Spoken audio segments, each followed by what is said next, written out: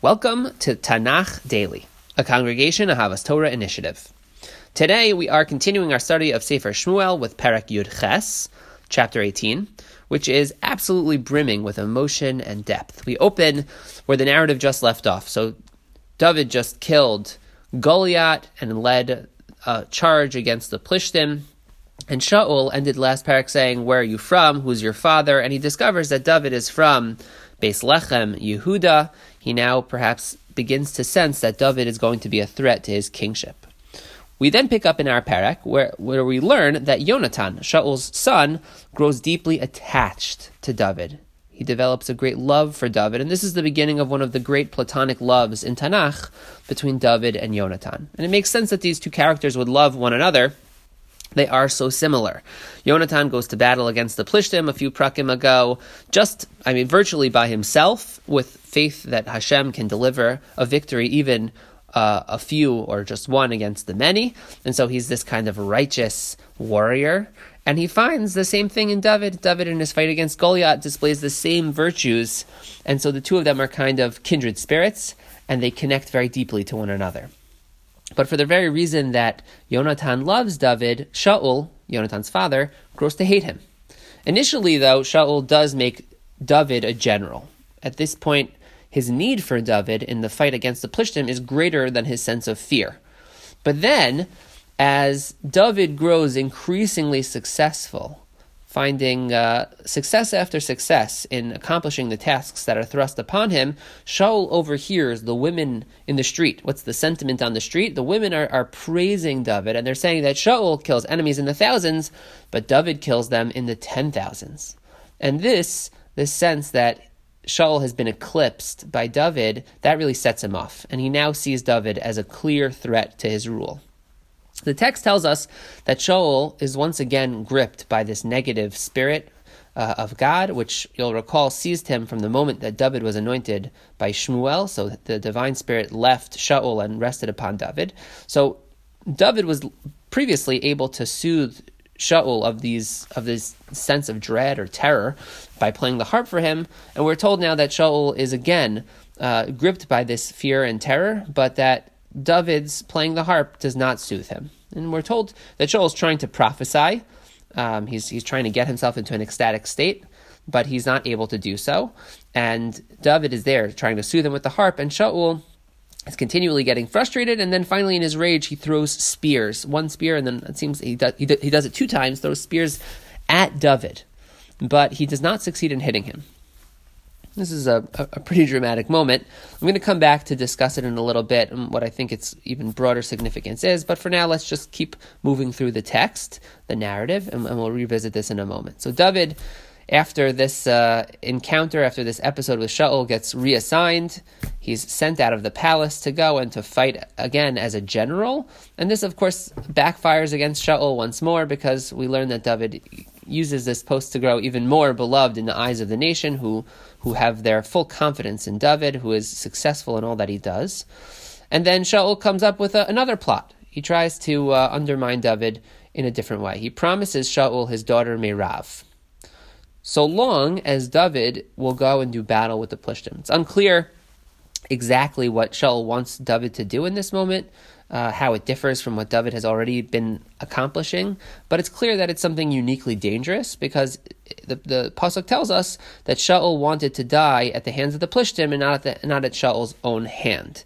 So it's clear that Shaul is creating a context in which he thinks David will certainly die, but the text doesn't tell us exactly what that is, nor does it spell out the fact that David is able to accomplish whatever it is that Shaul asked him to do, but it's clear that he does, because we're told that the moment comes when Shaul really should have given Merav now to David. So David obviously was successful, but Shaul reneges on giving Merav to David, and instead marries her off to someone else. And this is really a double reneging, because you'll recall that in the context of the last parak, we were told that Shaul promised his daughter in marriage, her hand in marriage to whoever kills Goliath, which David did. So now David has doubly been duped of marrying the king's daughter. But sure enough, we then learn that Shaul's other daughter, Michal, loved David. And Shaul again sees this as an opportunity to try to ensnare David, and he says, you can marry Michal if you bring me the foreskins of 100 Plishti men, which is essentially kill 100 Plishti men, thinking that this would finally do David in, but not so. David comes back with 200 foreskins. He kills twice the amount. He offers essentially twice the dowry for David's daughter. And unsurprisingly, this causes Shaul to hate David all the more, though he is now stuck and must give Michal in marriage to David. I want to bring our attention back to that moment when Shaul is throwing the spears at David. Shaul is throwing those spears at David, and there's a machlokas among the commentators whether David dodges the spears knowingly, or if he's just focused on playing the harp on behalf of Shaul, and in so doing, he kind of dodges, kind of miraculously and unknowingly, he dodges the spears. And I'm quite convinced of the latter reading. Why? Because it's the perfect emblem of the entire parak. Shaul, throughout this parak, is throwing spears at David. He's doing his best to kill and undermine David. And David is just trying to dutifully serve Shaul. David is just playing the harp. And, in the end, David ends up coming out on top. The more Shaul tries to hurt David, the greater the more Shaul tries to hurt David, the greater that David rises in prominence and success. But David is clearly not doing these things to undermine Shaul. He's doing them to please Shaul, out of a sense of duty, and he's doing them in good faith.